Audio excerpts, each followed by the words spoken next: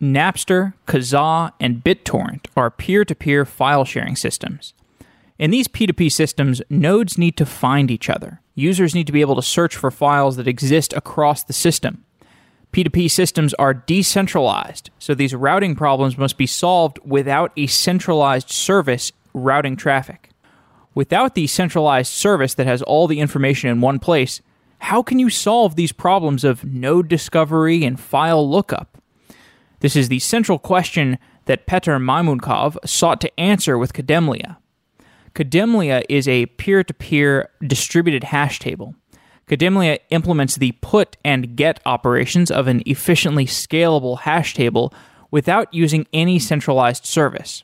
Each node in the system maintains its own routing table. When a user queries the system, which is the get operation, that query is serviced by the nodes coordinating with each other to intelligently route the user to their target location.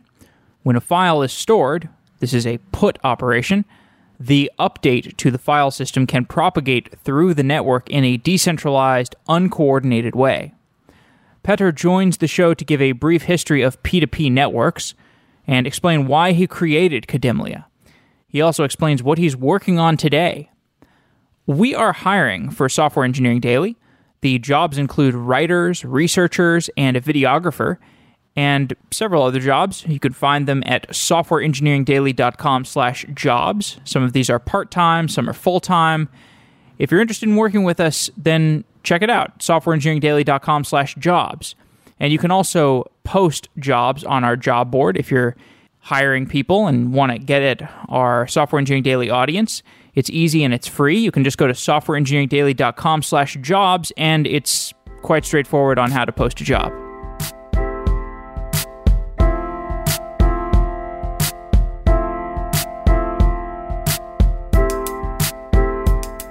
Petr Maimunkov is the co-creator of Kademlia.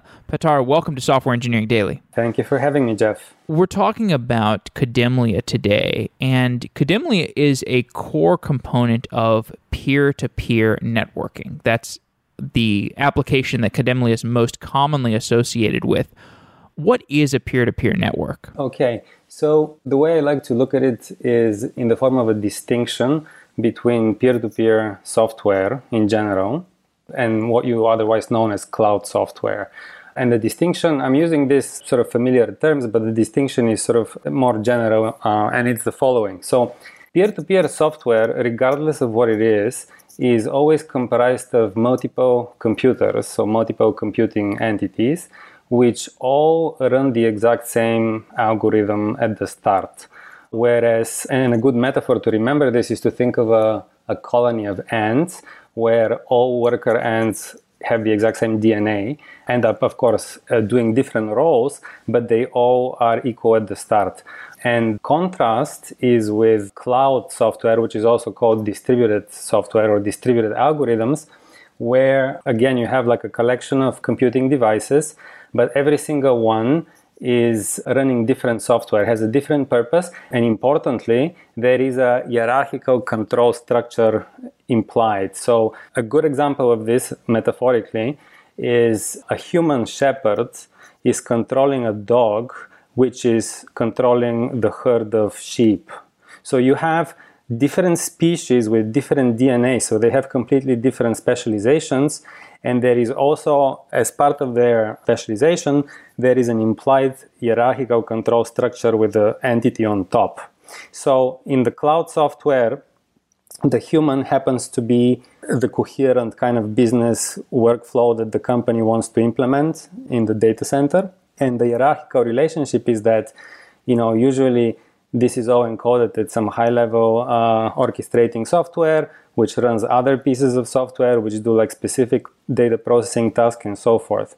So you have the two worlds of multiple species controlling each other in a hierarchical way versus identical species that participate kind of democratically, everybody on their own, but they follow the same algorithm, so they end up doing something useful as a whole. Right. So peer-to-peer networks are more of a flat structure, at least from the start, the beginning, yes, from the start, yeah, right. And then they may develop certain structures where nodes in the network some nodes play a bigger role in the network than others, but foundationally there's a flat structure. Right, and a priori it's not known who will become an important player because it depends on how they interact with the environment. Whereas with cloud software, it's set up front which is the master and which are the workers, basically machines. Yeah, so if you in a cloud software, you might have an application where there's 4 different services, and then you've got a database service, and the database services requests from all 4 of the other services, and so the database service is probably a priori a much bigger player in the network. Actually, no. So I would put it, it's a good thing you gave this example. What I mean here is the layers of control if you look at a company holistically. So the services that you mentioned in your example, as well as the database, are all applications that are running inside a cluster. And the cluster itself is managed by an orchestrating software which starts them in the first place. You see? So this is a higher level of control. So I see. And so the point is that, maybe from some application point of view, the database might be more important. But if you really look at like all the way, the entire software stack, all the way to the human operators, it's called a stack for a reason. The stack is the hierarchy of control, basically. Mm-hmm. It's more about the central planning from that perspective. Right. No, you're exactly right. The simple point here is that central planning always creates a hierarchy of control because that's just the nature of it. Mm-hmm. So that's a good way of putting it, yeah. Right. The earliest peer-to-peer systems that reached widespread application that I know of were things like Napster, Kazaa, LimeWire, these distributed file sharing systems. And I'd like to talk through these as an example of an early application of your distributed hash table technology, Kademlia. And I want to start with the technologies that came before Kademlia, which is that you had peer-to-peer systems that were built with a centralized database like Napster. And then you had peer-to-peer systems that were built with a technique called flooding. Explain the peer-to-peer technologies, the peer-to-peer stacks that were used for this role of the distributed file sharing network that came before Kademlia. What were the pros and cons of those systems? Right. So the first one was Napster, and this was simply the model where you put the whole database of songs and the locations of their files. You put it in one computer, and all the clients, all the users would access this one computer as a database. And the drawback of this at the time actually was more legal than computational.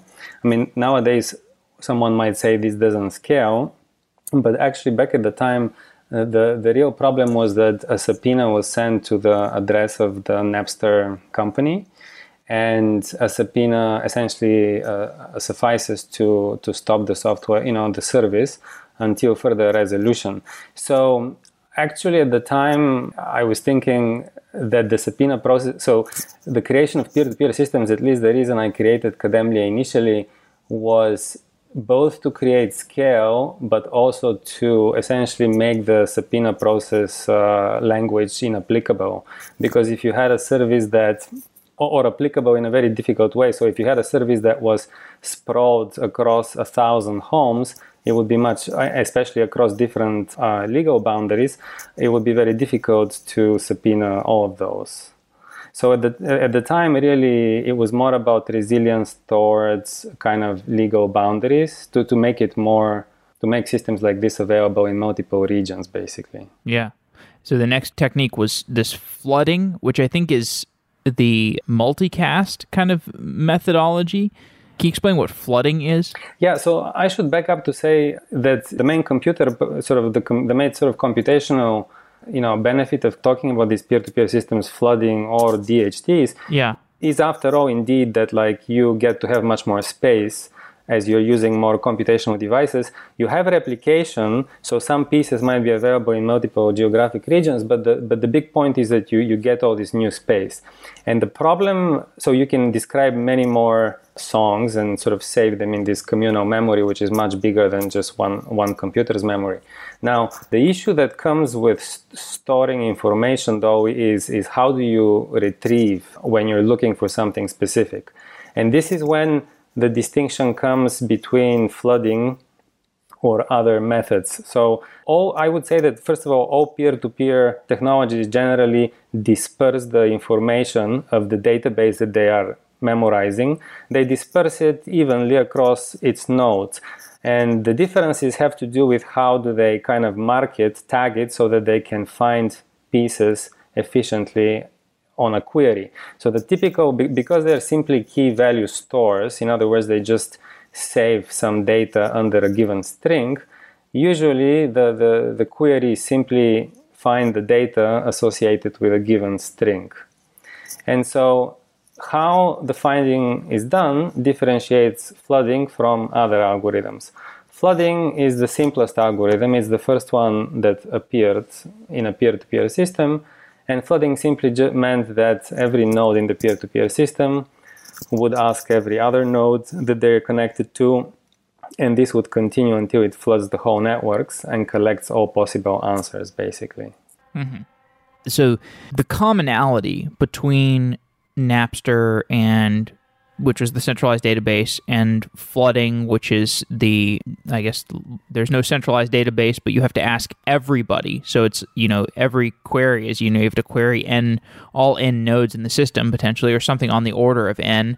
But in each of these systems, we've got the same basic setup, which is, I didn't really discuss, but in all you have a bunch of MP3 files, for example, and MP3 files are kind of big, so you can break them up into chunks and allocate them across the network. And, if I've got a little bit of extra storage on my computer, maybe I store a chunk of an MP3.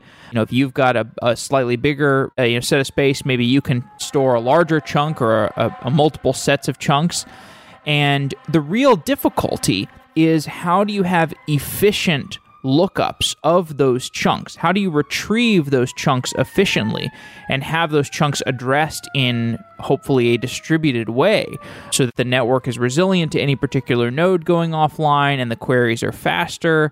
But underlying it, the storage system is kind of the same for the different peer-to-peer network technologies that we're talking about. Is that right? Do I have a correct understanding? Yeah, so the setup is the following. Usually the actual songs are present only on computers that people actually care to have them. And so, I'm ignoring optimizations just to see the clean model. Sure. Songs are where they're being used by somebody, so on some subset of users for any given song. Now, if a new user wants to find a new song and download it, they make a query that contains the name of the song, and what they're trying to get in return is the list of people who currently have the song. So really they're looking up in this meta table where under the song name, you want to have a list of every person that currently, has the song on their computer. Now, what you described about chunks, this is an additional layer of optimization, which kind of goes beyond. So this is completely separate. It just is the notion that the files themselves might be separated into smaller pieces. Right. And instead of looking up, different algorithms might also cache them on additional nodes that are not necessarily listening to the songs. And then the only modification happens is that in your algorithm is that when you look up a song, you're not asking for the people who have the files and are listening to them. You're asking a slightly more technical question, where are all the people that for any reason might have even a piece of the file. Yeah. But this is an optimization, having to do with efficient kind of storage, yeah. Okay, we've outlined the problem that we're trying to solve. Whether we are trying to address specific MP3 files or we're trying to address chunks of files across a distributed storage network, we're just trying to address something. We're trying to build a system where if I want to find a specific MP3 that is stored somewhere in the system, First of all, I'm going to have to know if that file is on the system. I'm going to need to, to kind of understand if there's the presence of the file. But if I know that the file is present, if I have some way of searching for it, I also need to know who to ask for that file. Because if we've got a peer-to-peer network of millions of nodes, the whole idea of peer-to-peer is that I don't have to be connected to all of those nodes. I can ask a node in the network to find the adjacent nodes and ask their adjacent nodes, and then those nodes to ask other nodes. And there should be some way that I can locate where in the network the file that I'm looking for is located. And this is the challenge that you were solving with the Kademlia algorithm, the Kademlia algorithm for a distributed hash table. And if I understand it correctly, the role of the distributed hash table in a peer-to-peer network is to be a routing table. It's supposed to help you understand where to find information in the network. It's not like you're storing the information itself in the distributed hash table. It's actually the other way around. So the core algorithm is a routing algorithm which we can describe, and this algorithm is in service to just providing a data abstraction to the programmer, which is exactly the same as a hash table. But they call it a distributed hash table just to indicate that it's implemented in some peer-to-peer way. But really what's happening is that we have a routing algorithm, which is the implementation of what's otherwise known as a hash table. Because hash table is a data service, it has two functions: put a value under a key and query, is there a value under a given key? So that's just like the semantic meaning of a hash table. It's a question-answer thing. But you can view it as a data model, basically. It's a table that has two columns. The first column is the key, which is a string, and the second column is the value. So the routing algorithm is an implementation of a database, of this hash table database in a peer-to-peer system. So maybe I can try to tell you how it works to see. Sure, but just to be clear, so am I completely mistaken that the routing table is core data structure for the Kademlia network? The routing table is a core data structure for the Kademlia algorithm, which is a routing algorithm. Right. This routing algorithm can be used directly as it can be reused basically as a hash table. But this is a second layer. This is the application layer, basically, of the Kademlia story. So from the point of view of a user, you really, so a user is somebody who's sitting on one computer. From their point of view, if they're using the Kademlia library, they just say join network, and then they have the two functions that they can apply against the network: store a key value or query for a key.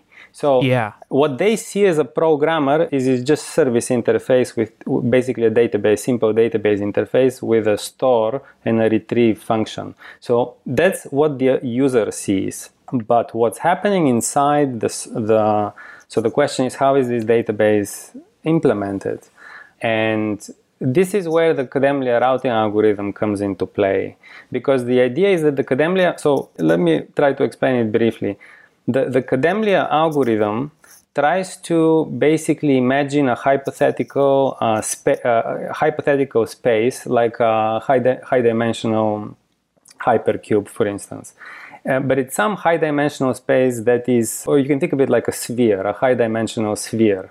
And then it basically, every node that joins the network gets a random address. So it's like on the sphere. So it's like this is a mental model. So they just get an address where they live in this imaginary sphere. And so we associate keys with any string key that the user might try to put in their database. We associate the string key uniquely also with the location on this hypothetical sphere. And we simply postulate that whichever node is closest on the sphere to the key is the node that I should try to find and ask about the key. So this would be the node responsible for these keys. And the reason why we need the hypothetical sphere is because every node just like it works in social networks on the globe. Every person knows people that are near them geographically or near them contextually, like for instance, job-wise or language-wise. But one way or another, they have these local links. But if they want to send a letter, so this is the famous social experiment, if you want to send a letter to somebody far away, it's enough to say the name of the person, the country, something general about them, and just pass it on to one of your contacts that is roughly going closer, and have them just keep passing through local contacts until they get to the destination. And so we create the exact same situation, but in an imaginary sphere, and everybody's contacts are the nodes that are close to them on the sphere. We're just creating an imaginary world so they know how to route through it. Okay, so I want to make this less abstract for people. Sure. So let's say I log into a peer-to-peer file system that is using a Kademlia distributed hash table. When I join the network, I get assigned a node ID. I find other nodes somehow. Describe what happens when I onboard to a Kademlia network. So to onboard, you have to have a connection from outside to somebody who's already in the network.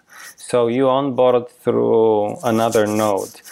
And during the onboarding process, so the purpose of the onboarding process is so that you become a member of the network. So to become a member of the network, you need to accomplish two things.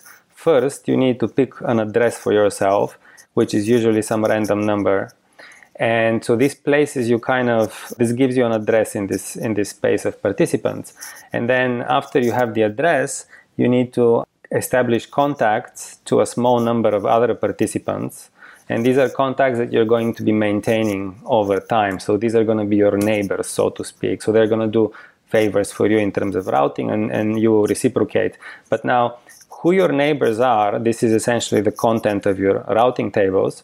Who your neighbors are, initially you get help from the node that introduces you to fill your routing tables. So when you're being introduced, you pick your address. Your address essentially determines who are the people that are near you currently in the network. So the contact that is introducing into the network will actually query the network for you, find the IP addresses and generally information about the nodes that are closest to you, to your address, deliver it back to you so you can populate your routing tables with information about your neighbors. And from then on, you're independent because you are now alive in the network and you have physical, which usually means, TCP, contact to your neighbors in this address space. And you can just keep maintaining this over time, basically. Once I've joined the network, I can find other nodes. I also need to be able to find files, or I need to be able to locate, or I need to be able to help service a query. If I am just a node in the peer-to-peer network, I now have my routing table that tells me how to find certain nodes in the network. How do I locate another file, or what role do I play as a node in the peer-to-peer network in finding files? Every node essentially services requests for finding files. And these requests come from your neighbors, or actually they can come from anyone. So the way it works is that somebody says, I'm looking for a file with a given key. And all you do is that you look at all of your neighbors and you see which neighbor is closest to the key of the file, and you forward the question to them. So that's the algorithm. That's all everybody does, is they simply forward the question to whoever neighbor is closest. And finally, the person the node that actually produces the answer is whichever node actually sees that they have the file itself on their storage. So every node essentially first checks whether they have the file in their database in their file system, wherever they store it. And if they don't have it, they forward the question to a neighbor that is closer. And if they don't have a neighbor that is closer to the file address, and they themselves don't have it, it means that the file just doesn't exist in the system. Yes. And that would be the get operation. If we're thinking of Kademlia in terms of the distributed hash table, somebody issues a get operation for a movie or for a song or whatever file they're looking for. They issue the get operation to any node in the network, and then the get operation effectively propagates through the network. Yes, but the important point is that it propagates efficiently, so it doesn't end up flooding, because if you remember, the rule is if somebody doesn't find the file or the value or the key onto their own node, then they forward the question, but they don't forward it to all of their neighbors, which would be flooding. They forward it to the neighbor that is closer to the key. So they only forward it to one neighbor, so the query goes in a path towards the node that would have it, as opposed to flooding every time. Yes. Okay. So the get operation for a hash table is typically has the parameter of a key. So the key might be the name of the movie. Let's say it's Titanic, Titanic.mov or Titanic.mp4 or whatever it is. Yeah. So the results of the get operation will be the actual file. So if we say if the parameter is a string with the name of the file and the result is going to be the file, we have this key and this value, and the... So let me just correct you. The result is not the file. Okay. So first, when you have a query like Titanic, or this might be a file name, whatever it is, it's some textual key. This key first gets converted through just a hash function into a number, and this number is a number in the same space as the keys of the Kademlia nodes. So this is because you want to have a connection between the address of a node and these keys, and so they both have to be numbers. So you reduce the textual query to a number. This number is treated as an address, just like the addresses of the Kademlia nodes themselves. And then you simply postulate that you're looking for the nodes whose addresses are closest to the address of your query. Mm-hmm. The key space gets broken up among the nodes based off of the different numerical ranges. So Titanic is going to hash to some specific number, and that number will be in some key space. And then the key space, again, is broken up across the network. How is that defined? How do you balance the key space among the different nodes in the network? So the key space in general is something huge, like let's say it's 160 bits. This is an enormous, huge key space. And then the question is, how do you know which keys go to which node in the network?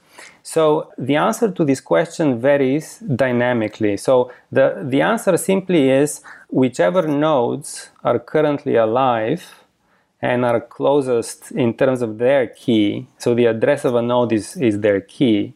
So whichever nodes are currently alive and are closest to the key for a query, or they are the ones responsible for this query. So we can just say numerically closest. It happens to be a geometric notion of closeness that's a little bit more elaborate than numerical difference. But for the sake of this discussion, it's enough to say that the nodes whose own addresses are numerically closest to the keys, they are responsible for that particular key. So does this make sense? Yes, it does make sense. The missing piece that I don't understand yet is if I make a query to the network, there's some deterministic routing that allows me to find the file Titanic based off of how that Titanic query consistently hashes to a node that's going to lead me to wherever the Titanic file is close to. I'm having trouble connecting how the location of the file gets, when I join the network, my routing table is established. and then I upload Titanic, right? So I'm having trouble connecting the fact that if I have Titanic, if I've uploaded Titanic after my routing table has been established, how is there a connection between the key space, like when somebody enters in a query? I think I know what your confusion is. So, because what you call to upload Titanic is actually a two-step process. Okay, the put operation. Yes, I think you're conflating basically, so the actual file versus the indexing. So, because when you're uploading, so let's start from what happens. When you upload Titanic, when you hit upload on your application, under the hood, two things happen. The file is already on your computer, so maybe it just gets declared as it's being shared. But the more important thing that happens is that your computer using Kademlia finds the other node, the node closest to the notion Titanic. So it computes the key for the word Titanic. This is the file that is being uploaded on your computer, but you have to tell the network that you have it. So you actually have to store a key. Under the Titanic key, you have to store the information that you are being identified however you want, IP address or otherwise, that you have the file. So the information of storing this meta pointer towards you, this is what the Kademlia algorithm does. And this information is not going to be stored on your computer. Your computer initiates the storage operation, but this operation is going to trickle through the network until it reaches the node in the network, which happens to be responsible for the key space around Titanic. So that's how you inject the information. I understand. Yes. So to try to rephrase what you just said, so if I'm going to upload Titanic, I am going to perform the same hashing operation to figure out what is the number that maps to Titanic, and then I'm going to find the nodes in the key space who are responsible for wherever the file Titanic falls in that key space, and I'm going to tell them, hey, I've got Titanic. And if somebody in the network wants Titanic, you tell them to go contact me. Yes. You basically leave an envelope which says Titanic, on the outside, and on the inside it says how to find you. So anybody who's looking for Titanic, they're going to also end up discovering that same node that's responsible, and they're going to look at your envelope and just see where to go next.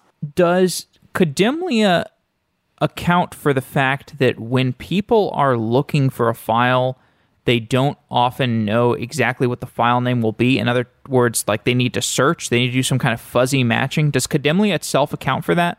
Kademlia itself doesn't. So Kademlia is an exact search due to the hashing function that's applied to the query. So people use combinations and sort of compositions of multiple instances of Kademlia, or just different namespaces of different key spaces to create indexing effects. But in general, there's a limit to this, which is purely information theoretic. So this is actually the reason why the first file sharing systems were not very high quality products. There was a lot of noise because you could only find things using exact matches. And later, with the advent of Google, it became clear that in order to get meaningfully ranked searches, you need sort of structural semantic information. And this is kind of beyond Kademlia. So right.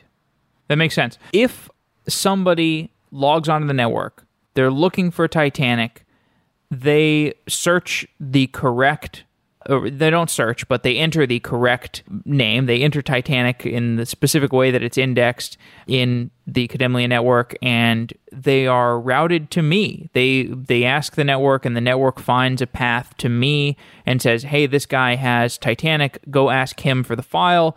Then the person asks me for the file. I've got a movie file that I'm going to give them. How do they know that I'm not going to give them a virus instead of giving them the actual Titanic movie? Well, they don't know because this is just implied in the interaction. So they're looking for something that's advertised as something. I mean, there's no... So the short answer is they don't know, and there was a lot of sort of bad content and viruses that were being spread using precisely what you're describing. So the way things work now, so nowadays the mitigation of false content happens from the way in which you discover the files, because nowadays people first look for on the web for rankings of, let's say, BitTorrent files, which are ranked according to their BitTorrent, they're described through their BitTorrent addresses. So first you benefit from Google's ranking on those. So you actually are getting a highly vetted BitTorrent link.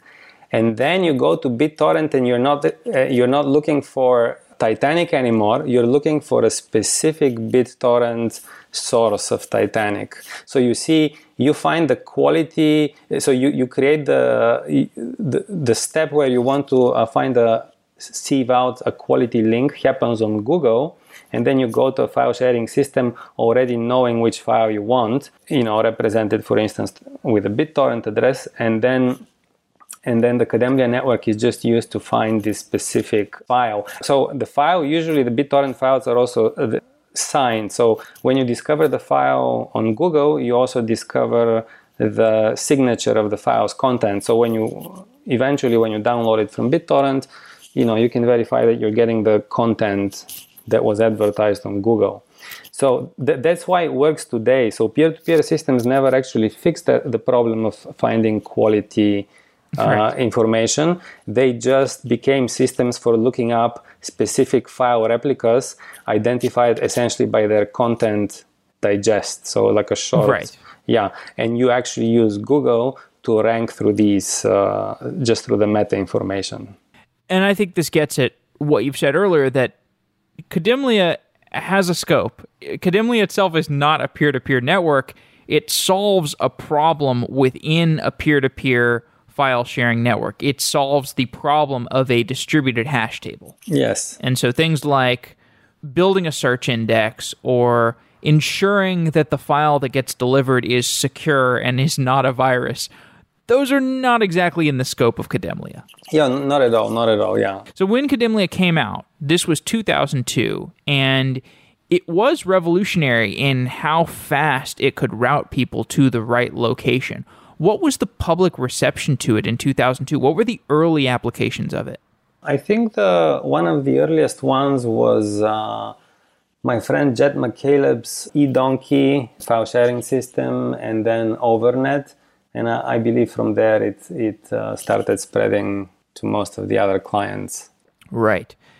Now, people today often associate Kademlia and other peer-to-peer systems with Bitcoin because it's kind of the trendiest application of peer-to-peer networking, but Bitcoin itself does not use Kademlia. Bitcoin is a peer-to-peer system, but it uses flooding. Why does Bitcoin use flooding and not Kademlia? So Bitcoin is solving a different problem. So the Bitcoin is peer-to-peer at the level of the exchanges. So all exchanges talk to each other as peers, meaning that they have to, replicate it, or rather, just the replicas of the chains even in a single exchange or across exchanges. But there is fewer nodes, so these are usually company or corporate nodes that have a lot of resources to store the whole blockchain. There's a small number of them, and they all have to have the entire database, the same copy of the entire chain. Whereas in Kademlia, everybody has a piece of the database, and nobody has the whole, so that you can benefit from as much storage as possible. In the blockchain setting, you're not trying to benefit from storage because everybody, at least all the exchanges, want to have the entire blockchain there. Really, and so then the algorithm is completely different because there's no need for looking up anything. Whenever you want to make changes, you have to tell all of the other participants, or if you have to reach a consensus of some sort, you have to essentially talk to all of the other participants because that's the definition of consensus. So it's a different application, but it is peer-to-peer in the sense that they're all equal and they behave according to the same rules against each other. Nobody is more important than the other. IPFS does use Kademlia. IPFS is a system that has a cryptocurrency associated with it, but IPFS itself is not a currency. Why does IPFS use Kademlia? I mean, I believe that they use it for the same, without going in great detail, because I'm not familiar in detail, but they generally use it as in similarly to the file sharing case that we discussed, but essentially they can. So they have lots of files that are stored on different people's machines, and then they have meta information which says where the files can be found. Well, this meta information is essentially key values. That the key is the file block, and the value might be where it's stored. So they use the Kademlia algorithm precisely to index those, most likely. And they have probably more sophisticated users on top of this. But this is likely a good example. At some point in your career, your focus shifted from distributed hash tables, which are commonly used for these decentralized distributed systems, and you started focusing more on centralized infrastructure. You worked at DARPA, you worked at Google for a while. Tell me about that shift in focus, going from the world of decentralized distributed systems to the centralized distributed system world. Mm-hmm. Well, so my longer term vision so I think both peer-to-peer systems and distributed systems essentially embedded in nature. So distributed systems just correspond to kind of coherent organisms, so animals, whereas social interactions between them with using social protocols correspond to essentially peer-to-peer systems. So in the software world, you want to have both. If you want to, so peer-to-peer systems with Kademlia, it became clear that they're possible because you were always a little timid to even believe that it will work at scale, that the math will work, but it worked out. But then the longer-term vision is now peer-to-peer systems have to connect a very intelligent nodes that are not just routing and making a hash table storage.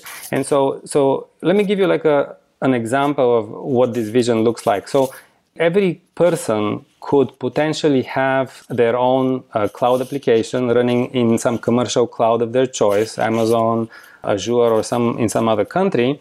And this cloud application can be essentially their representation in the digital world in the following sense.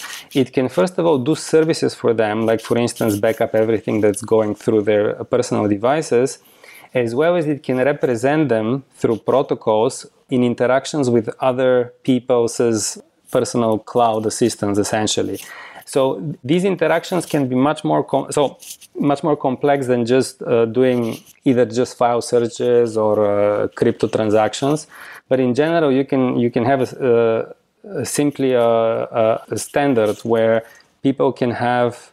Okay, so this representation in the cloud, but now, because it's pretty clear that even for your own personal kind of node representation, for your presence in a peer-to-peer system, nowadays just running a single computer doesn't capture everything that you might want to do. People are sophisticated users of the internet now, and people manage databases and they provide services to other people. So an individual has to be able to modularly build sophisticated applications that represent them in a peer-to-peer society on the internet. So how do people create sophisticated, fully kind of self-sustained, requiring no personnel software?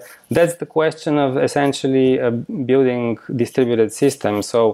But the reason I got interested in this is because companies build distributed systems and sustain them because they're able to benefit from the engineers like operations engineers who continuously fix problems that are not fixable automatically. So in some sense, corporate software is always leaking, and there's lots of people on staff to make it work.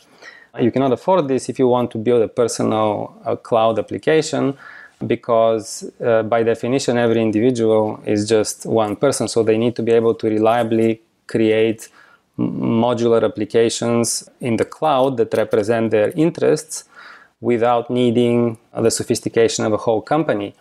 And I believe this is possible. I believe that through proper engineering methodologies and techniques, in particular languages and other such techniques, it is possible to make programming of large distributed systems simple and safe, the way programming for a single application used to be for a single computer. Why the focus on the languages? The idea of looking to a language to simplify the interaction with distributed systems? Well, a language is simply a development tool that allows you to sort of compose lots of pieces together and kind of gives you some facilities to make sure that they fit well so that you're managing your things. It basically kind of lets you know when you've made a mistake in your own kind of designs. So languages, ultimately, the language is the point where the author, so in my example, maybe a person who tries to build a cloud application, the author expresses themselves to the machine. So the language is what faces the human. So first of all, by virtue of this, it has to be, useful and natural. Now, there's another detail, which is that people like to think in one language, and generally when people switch between languages, whether it's natural or programming, inefficiencies arise because the languages present different mental models. So I think a lot of people hold the opinion that in a hypothetical world, ideally, everything that you need to express to make a program run should happen in one language, because this is the most effective way both for the programmer to express it, but also if a software is expressed in multiple languages, there is no tool that makes sure that the parts that are in different languages talk coherently to each other. Because such a tool would essentially, so people use sort of ad hoc solutions, like they define protocol languages for connecting technologies and so forth. But this complicates the process. If everything is in one language, one is able to kind of have a end-to-end check of a large system directly at compilation time, as opposed to writing integration tests. And I mean, the simple answer is that different languages mix mental models, and ultimately it has become, I hold the opinion that actually there is only one mental model that describes all programming workflows. And so this is simply essentially directory cyclic graphs, which is, from the compiler point of view, this is known as the SSA representation of functions, which means it stands for a single static assignment.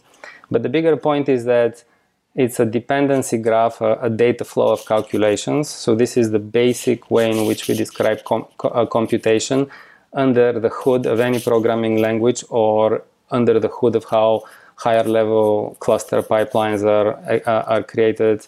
So there is a uniform way, semantic, behind how we build things, and it's not reflected in a technology because technology grew over time, and that's why it kind of is very disparate. All right. Well, interesting answer. I want to close off with just a broader question. So the two biggest distributed systems communities today, I think broadly speaking, you could say, are Kubernetes and then the cryptocurrency ecosystem. You have these two disparate communities, and the Kubernetes community is vibrant with corporations that are looking to revamp their infrastructure. They're looking to revamp their operations, and there's a whole lot of money going into Kubernetes for those reasons. And then you have the cryptocurrency ecosystem, where they're trying to reframe the entire way that humans do transactions throughout the world, as well as the immutability and the append-only and censorship resistance and so on. Is there any overlap that you see between these two communities that has been interesting to you? Because I mean, maybe they're totally disjoint and it wouldn't make any sense for there to be overlap, but I just see it as strange that, like, I went to KubeCon. I think you were there, or maybe you didn't go, but in any case, it was strange. Like, you have this distributed systems conference, and nobody was really talking about cryptocurrencies. Which, I mean, maybe distributed systems is so big that we need to have sub conferences within that. But I don't know. I just found it interesting. I don't know if you find that thread interesting to pull on. I mean, I think that's actually a very interesting observation. I haven't thought of it.